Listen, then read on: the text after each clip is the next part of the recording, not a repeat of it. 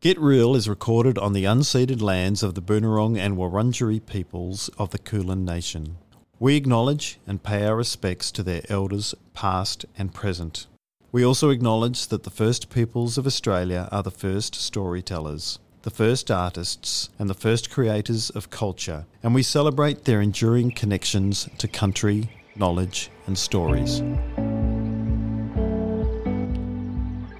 Welcome to Get Real, talking mental health and disability, brought to you by the team at IRMA 365. Join our hosts, Emily Webb and Carenza Lewis-Smith, as we have frank and fearless conversations with special guests about all things mental health and complexity.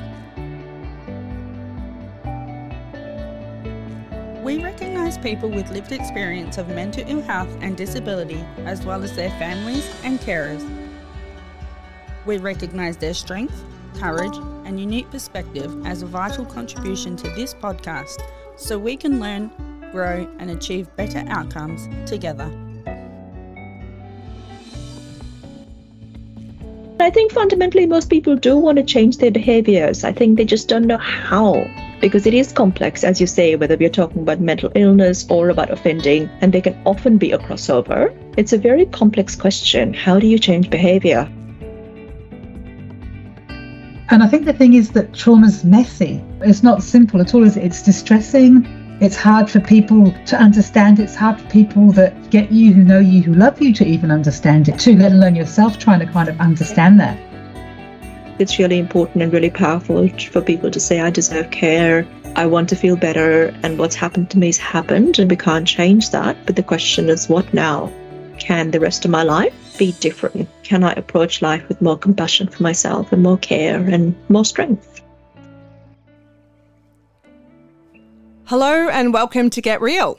Carenza Lewis-Smith is here too, and as always, we're looking forward to this conversation. Hey, Carenza. Hey, Em, great to be here with you today.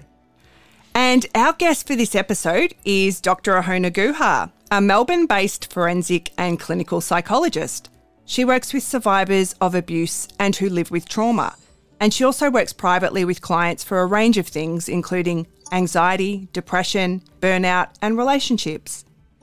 Ahona also works with perpetrators of harmful behaviours to assess risk and provides treatment to reduce the risks they pose to others.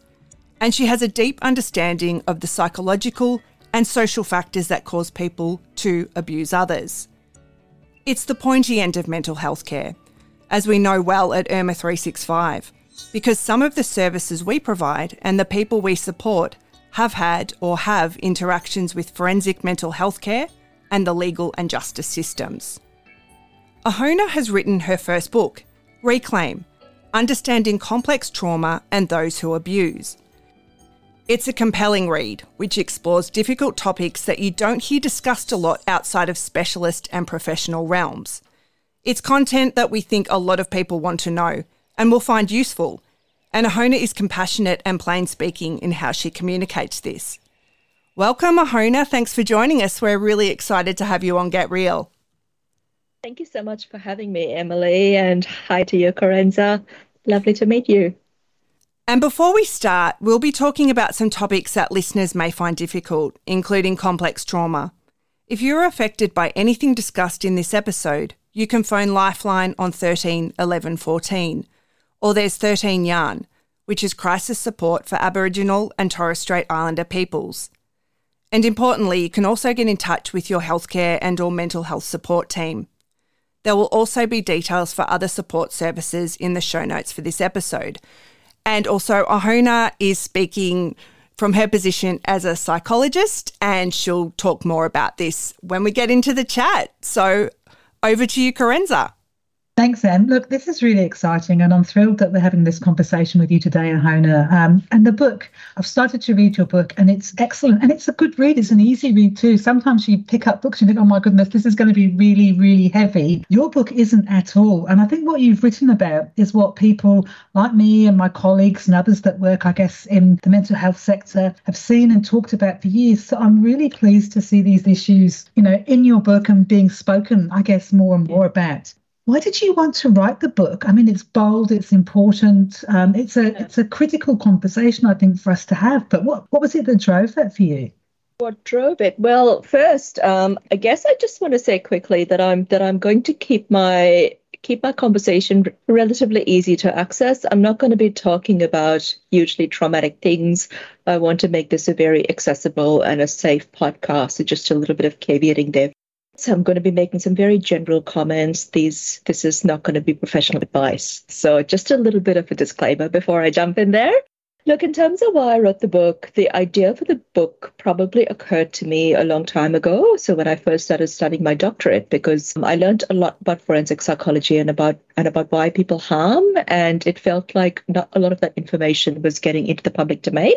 And then the idea probably really crystallized in March 2021 when I think Grace Tame and Brittany Higgins first started talking about their experiences. Publicly, I heard a lot of myths about both trauma survivors and also people who perpetrate harm. And I started to feel quite frustrated by the way trauma was being spoken about and represented within the broader media.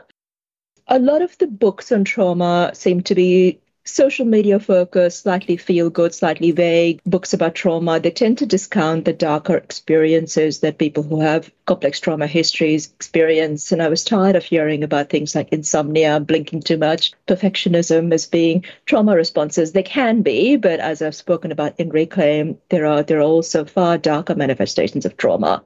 And I guess on the flip side, lots and lots of myths abound about people who harm and why they harm others.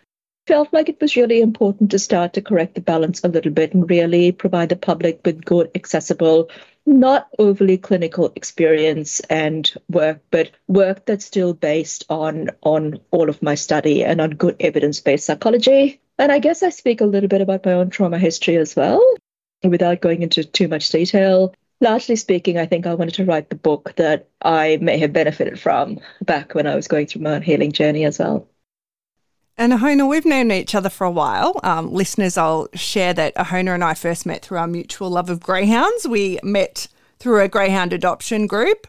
But Ahona, watching you and your work and your writing, and I've spoken to you before, I'm really attracted to how you communicate these complex, difficult issues that people simply don't want to acknowledge or hear about. Like you said, the reasons people harm, we want it very clearly defined as good, bad, black, very white. Yeah, and it's not possible, is it? And, we know that people end up in courts, prisons, mental health services, and are battling along with really tricky challenges and behaviours that unfortunately have the capacity to cause harm to others as well as themselves. So why did you go into this work in the first place? Because it's not easy, it's not nice, it's the pointy end, as we said in the intro. I think I fell into the forensic field perhaps accidentally. I've always had a strong interest in trauma, and I assumed when I started studying psychology that I'd be working in straight clinical private practice. I came to forensics a little bit later in the piece, and I think it's a very good fit for my personality, and there's probably been something that's been pulling me there all along, even though it took me a little bit of time to recognize that. I think fundamentally I have a strong drive for fairness and justice. I think I've always been interested in working with people who can't advocate for themselves. I've also always had really high tolerance and the capacity to sit with risk. And I think really starting to put the pieces together and starting to think about these thorny questions about why people harm has really been a big drive for me, because it feels like that's how we can start to affect change, and it's just a good match for me. So I'm thinking about, trauma itself, and I've worked obviously in the mental health service system for many, many years, but I've also, been quite outspoken is not the right word, but, have talked openly about my own, I guess, childhood trauma and the things that kind of happen in your lives and impact you. And I think, make you who you are today. And I think when you think about trauma, there are so many different thoughts and views about what trauma actually is, and it's a very much a catch-all term. It gets used a lot to reference many, many, many experiences. And trauma, I think, for some people can be a hard road, and it can take years for people to even understand or get an inkling about their own trauma. And I know in my case, it probably wasn't until my 40s that I really began to understand that, decades after those kind of events that happen in your life. So do you think, just for our listeners, you could talk a little bit about perhaps the clinical definitions of trauma and what complex trauma is, and maybe even the kind of presentations that you might see? So I think that people listening can have an understanding a bit more about trauma.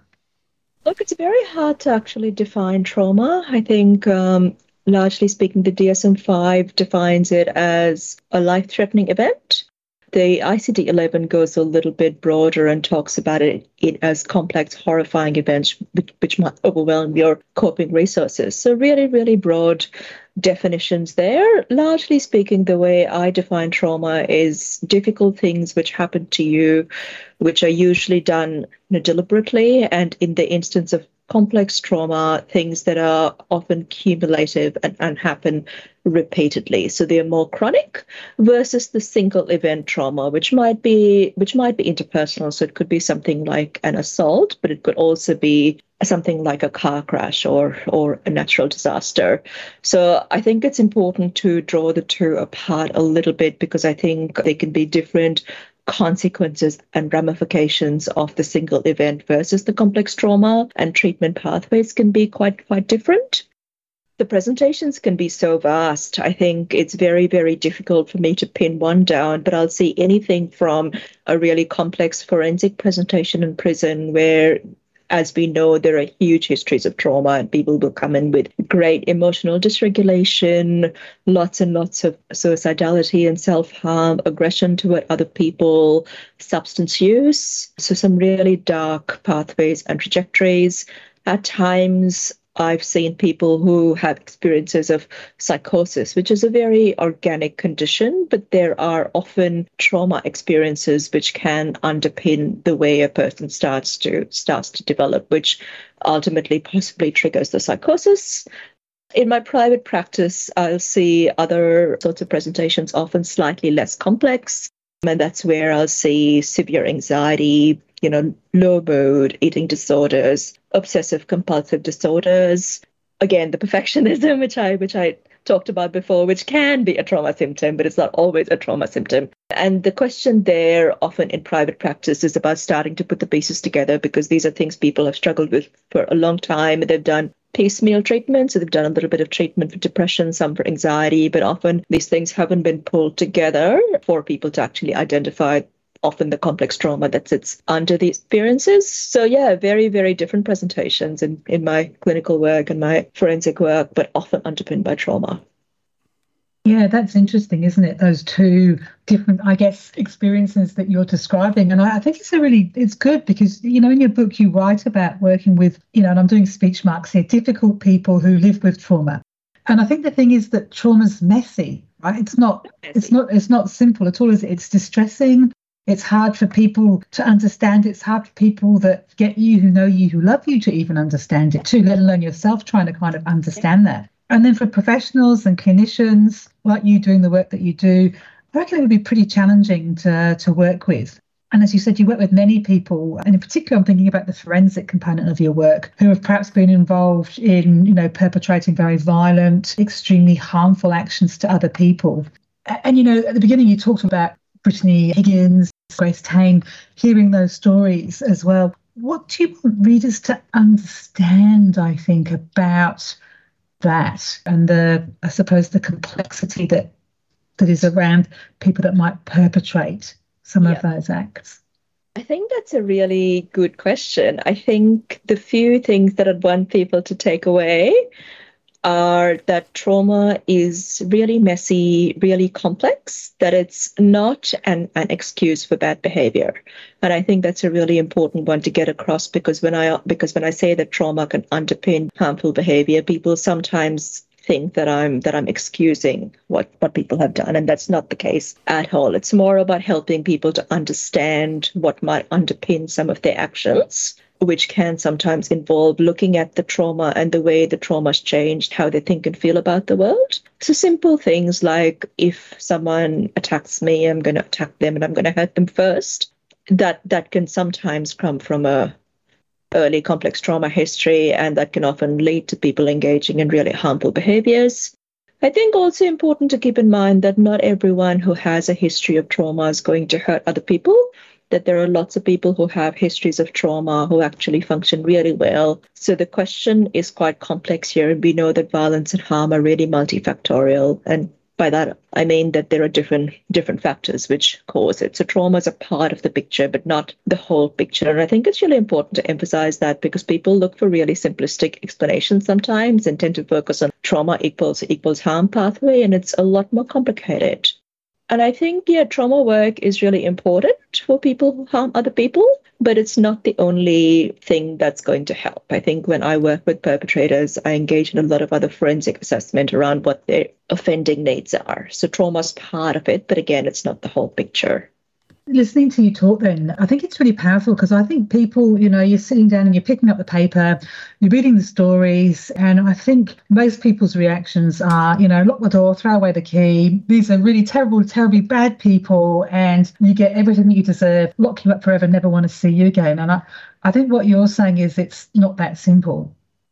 It's not always that simple. There are certainly times where I've assessed people and said, you're very dangerous. And at this point in time, until some treatment and management pathways can be put in place, the community needs to be protected from you. But it's still not a punishing view around lock this person up because they deserve to be caged and throw away the key. It's more about other people need to be kept safe.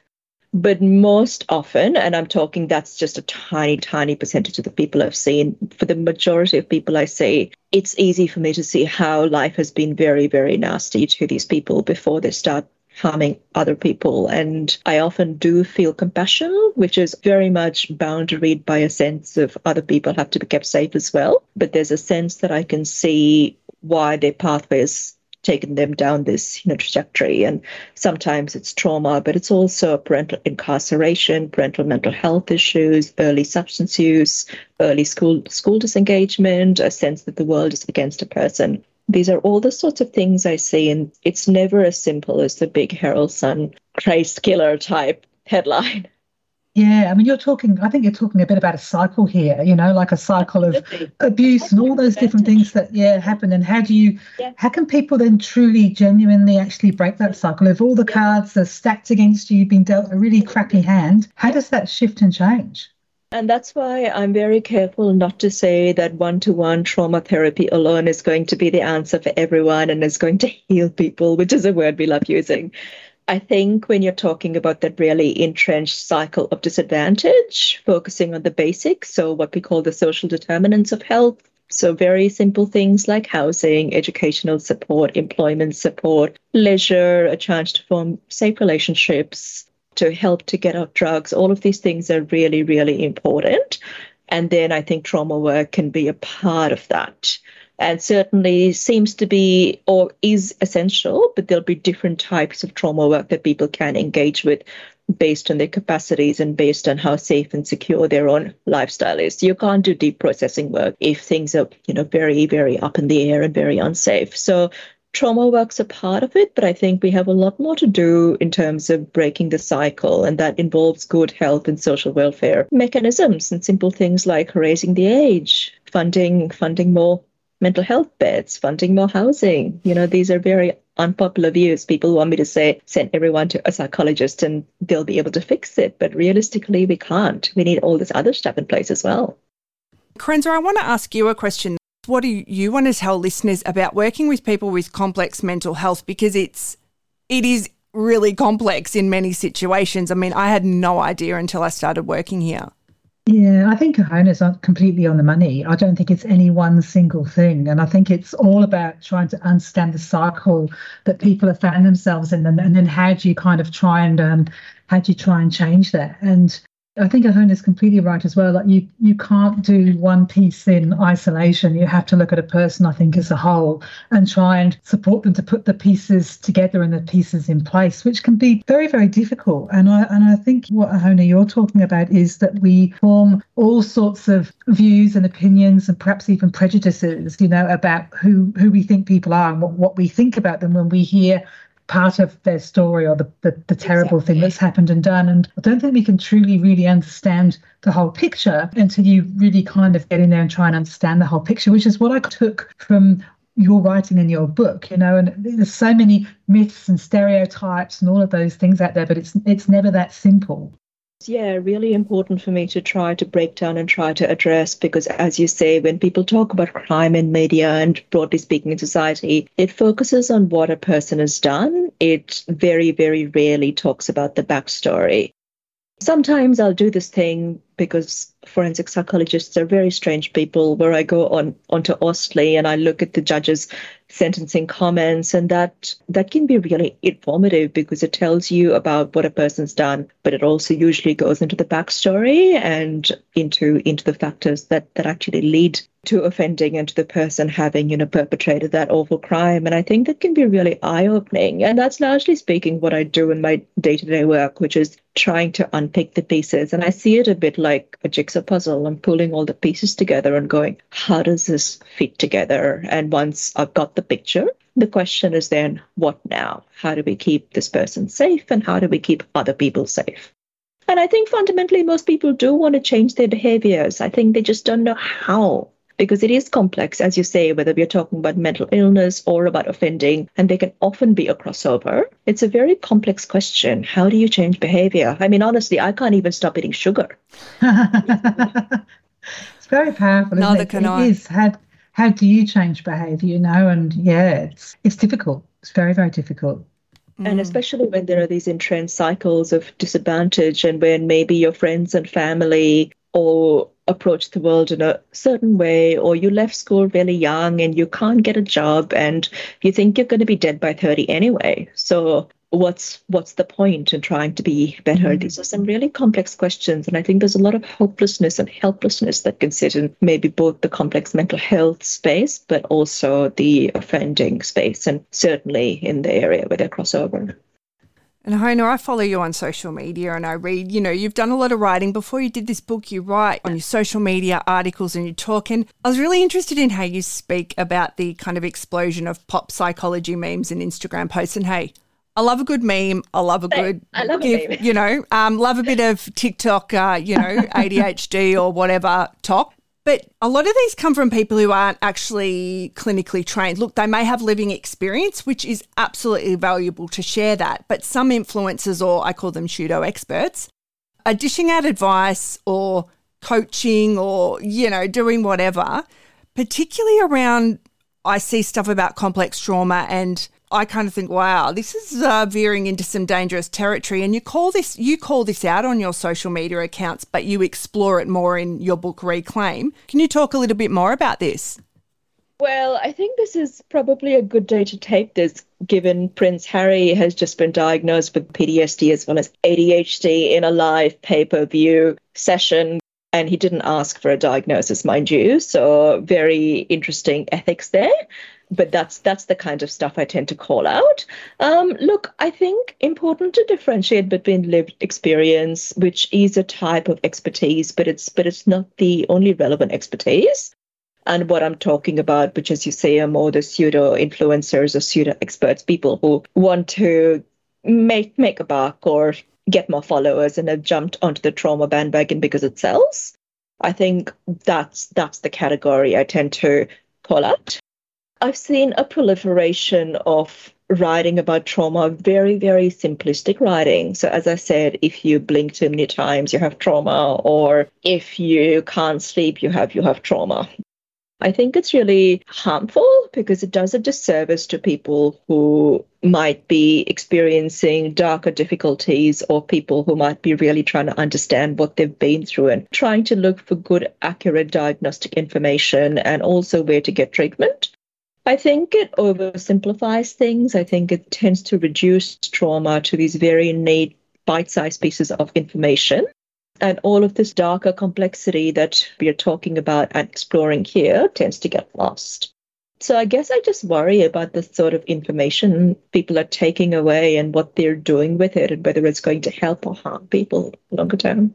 Yeah, I agree. Look, I was late diagnosed ADHD at age 45 and look, I'll share some funny stuff about, oops, misplaced this, but it's like there is a darker side to when you understand a diagnosis and, it is like putting a puzzle together And yes, funny things and relatable things help. But when people say, oh, how did you know you had ADHD? You can't exactly quantify it. Yeah, it's like a thing where it just evolves, and then you go through the process of seeing your GP, seeing a psychiatrist.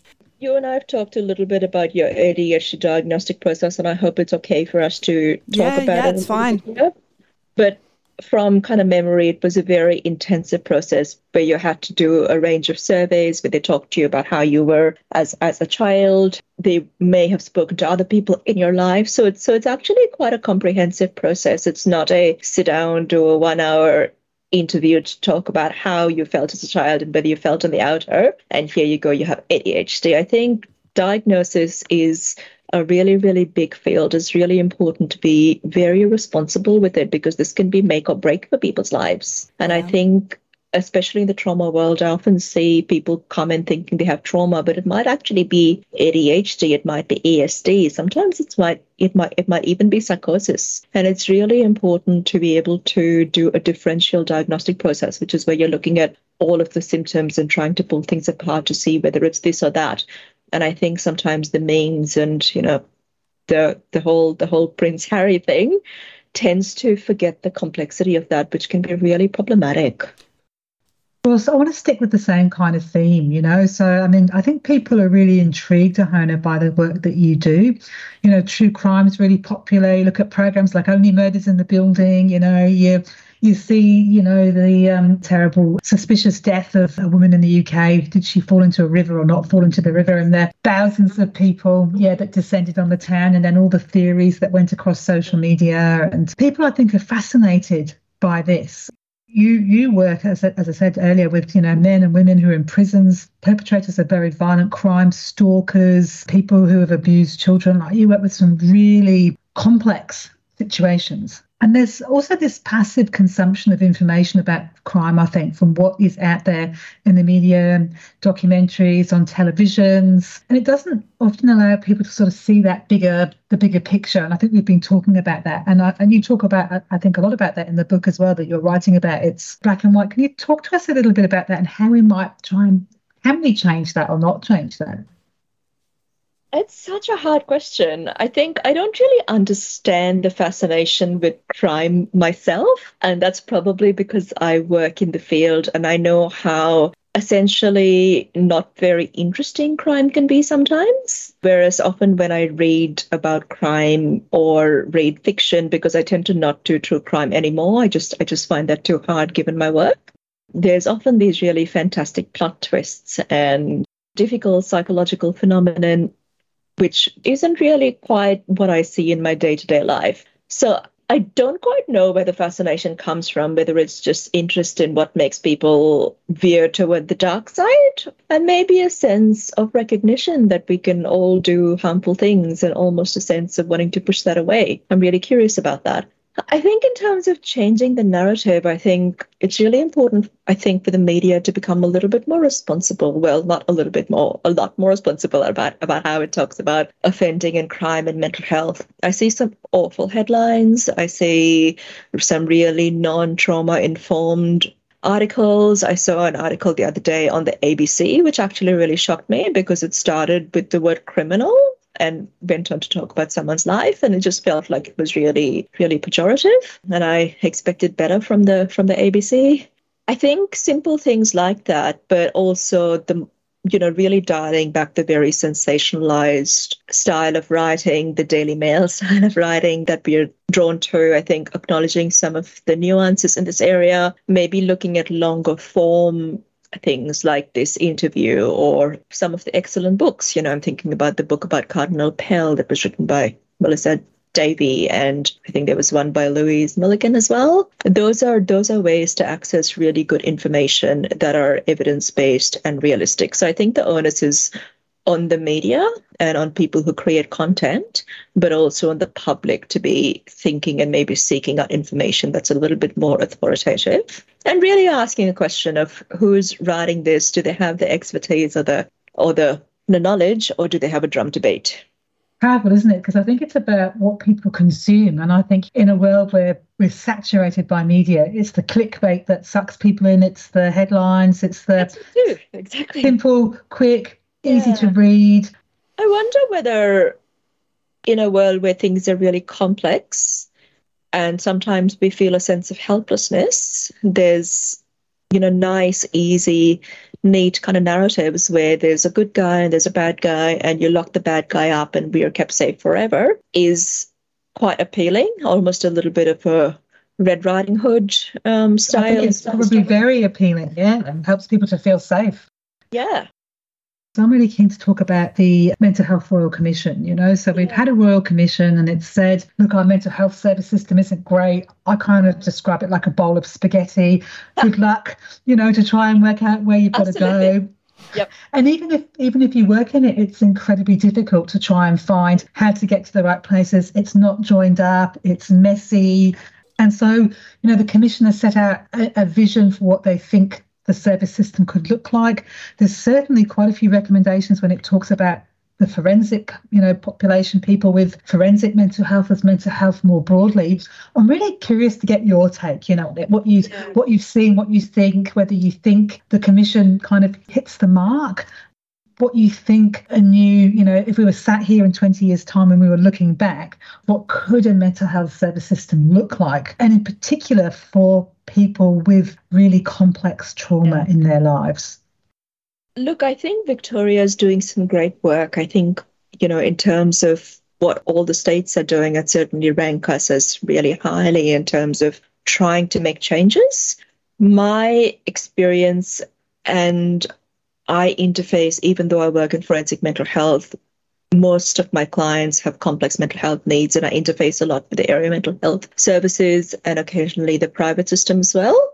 I've still continued to notice lots of gaps, and I think lots of areas where people fall through the cracks. It feels like the resourcing within the public system is still not at the level that we would like. And I've recently had experiences where people have been discharged from hospital because there's no beds and they pose a risk to themselves and to other people, and they're given the name of a private clinic and said, here you go, good luck.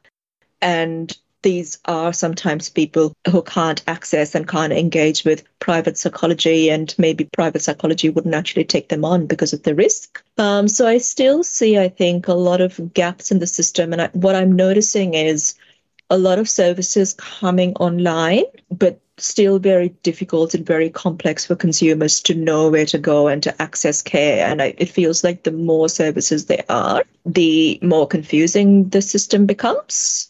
I also think in terms of treatment for complex trauma, and again, that's a lot of the work I do, we don't have the service systems yet. And I know that there's a statewide trauma service coming on, but it feels like it's going to be a little bit more consultative than direct one-to-one care base. At the moment, all of the complex trauma clients largely sit in the private system, which, as we know, offers 10 subsidized sessions a year. And when you think of the number of diagnoses a complex trauma survivor has, the first 2 to 3 sessions are really just assessment alone, and it often takes years of sustained one-to-one work on a weekly basis to cure trauma. So that's a little bit of a bugbear I have, that those needs continue to be unaddressed.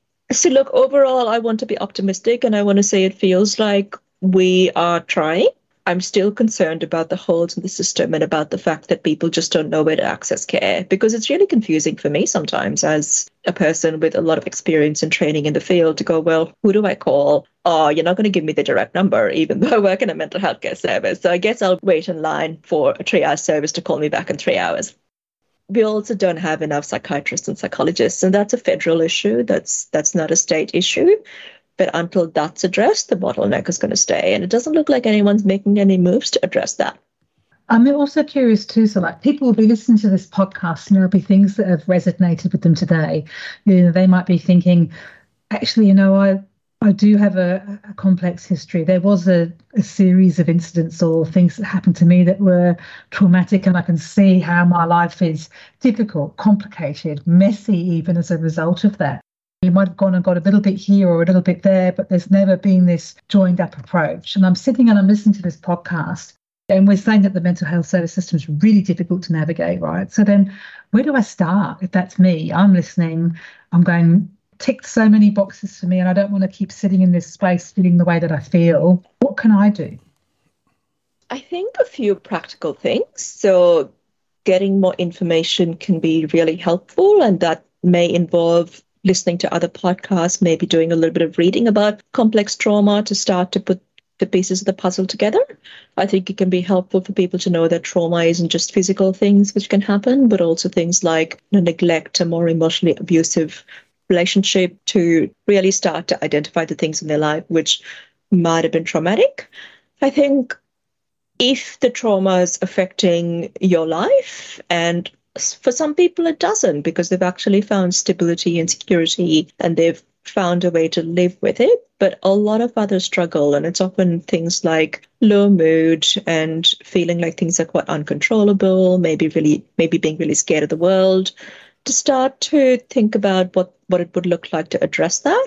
Obviously, the private psychological system is probably the best place at this point in time to address a history of complex trauma, simply because my understanding is, and you might be able to correct me, but that the public system, it's mostly for the really acute presentation. So unless you have a history of something like psychosis or bipolar disorder, you may not be able to access care within the ambit of area mental health services. Is that right, Karenza? Or I think again that's the $1 million question, isn't it? And I think as the system's not joined up, it's really hard for people to even know where to begin. But you certainly wouldn't necessarily be presenting with something that was acute, in a triage service or something. Exactly. I don't think. So for something that's more chronic and long-standing, I think your GP is a really good port of call. Trying to find psychologists who specialize in trauma is really important, because you want someone who can maybe help you identify the way you form these patterns in life, and the fact that all of these different pieces and these different spot fires, they may be actually connected to this bigger blaze of trauma. And I think that can be really important to do, because often complex trauma survivors have quite a chaotic life, and psychological work can look like putting out the fires without actually going, hey, what are the patterns here? I think it's really important to note that treatment is available, that it's possible, and it works. I've been through my own treatment, and my life has changed completely. And I think I was lucky enough to start going to therapy very, very young in life, which helped. But yeah, change is possible. I think that's a really, really powerful message, isn't it? I don't think it matters how old you are or where you're at in life. It's that moment to say, I can't do this on my own anymore. I probably need some help now. And I'm entitled to ask for care. I think that's a big one. And I'm allowed to say that the things which happened to me were difficult and were traumatic, instead of, as a lot of complex trauma survivors do, pulling the, well, other people had it worse card. And that can be a bit of a defense, I think, to push things away and go, well, other people had it worse, so I'm not allowed to ask for care. That's often because of messaging from perpetrators. So things like, well, you shouldn't cry, it wasn't that bad. But I think it's really important and really powerful for people to say, I deserve care, I want to feel better, and what's happened to me has happened, and we can't change that. But the question is, what now? Can the rest of my life, however long or short that's going to be, can that be different? Can I approach life with more compassion for myself and more care and more strength? That's a very, very powerful message, I think, for anyone listening to this podcast who finds themselves in that situation. Because I know from my own experience, I never felt that way. I never felt I was deserving of, or any of those things. And it's a very, very powerful proposition when you start to stop and think, well, actually, maybe I am, it can be a game changer.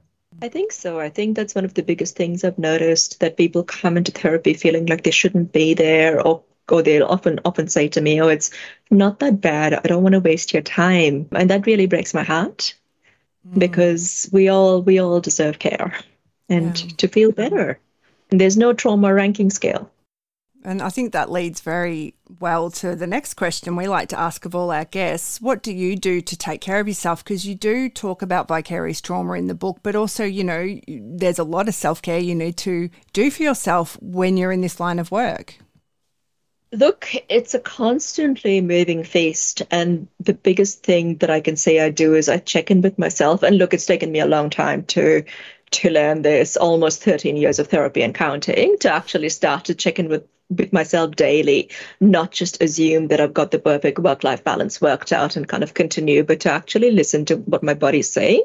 Like, for instance, today I'm quite tired, so I know that I'm going to go to bed early and maybe have a later start to the day tomorrow instead of pushing myself to go to the gym in the morning.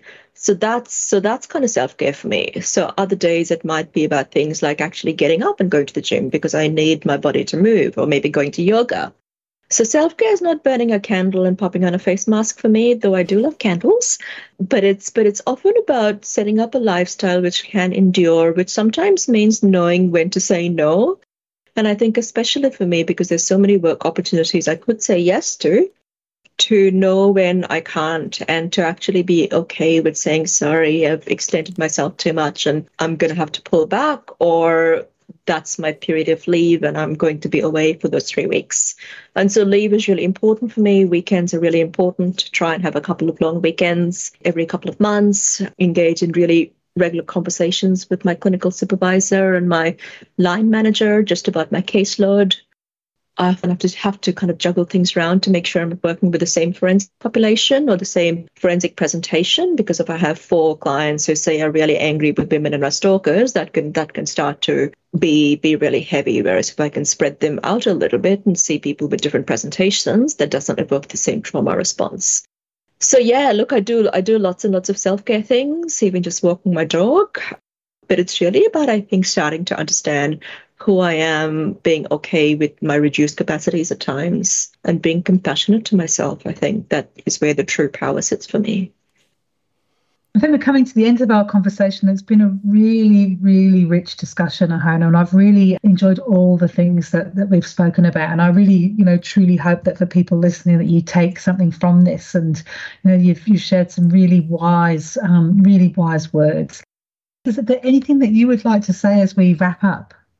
No, just thank you for having me on here. I think it's really important to have platforms where people who have spent a lot of time building expertise can actually come on and talk about these things in a little bit more detail. And I know that you do some excellent work within the complex mental illness space, which is a really, really difficult and a very challenging space, and sometimes a helpless space for practitioners and providers and carers, and maybe even the people with lived experience themselves to sit in. So yeah, I guess just wanting to send a message of hope that things can be better, and a message of support for everyone.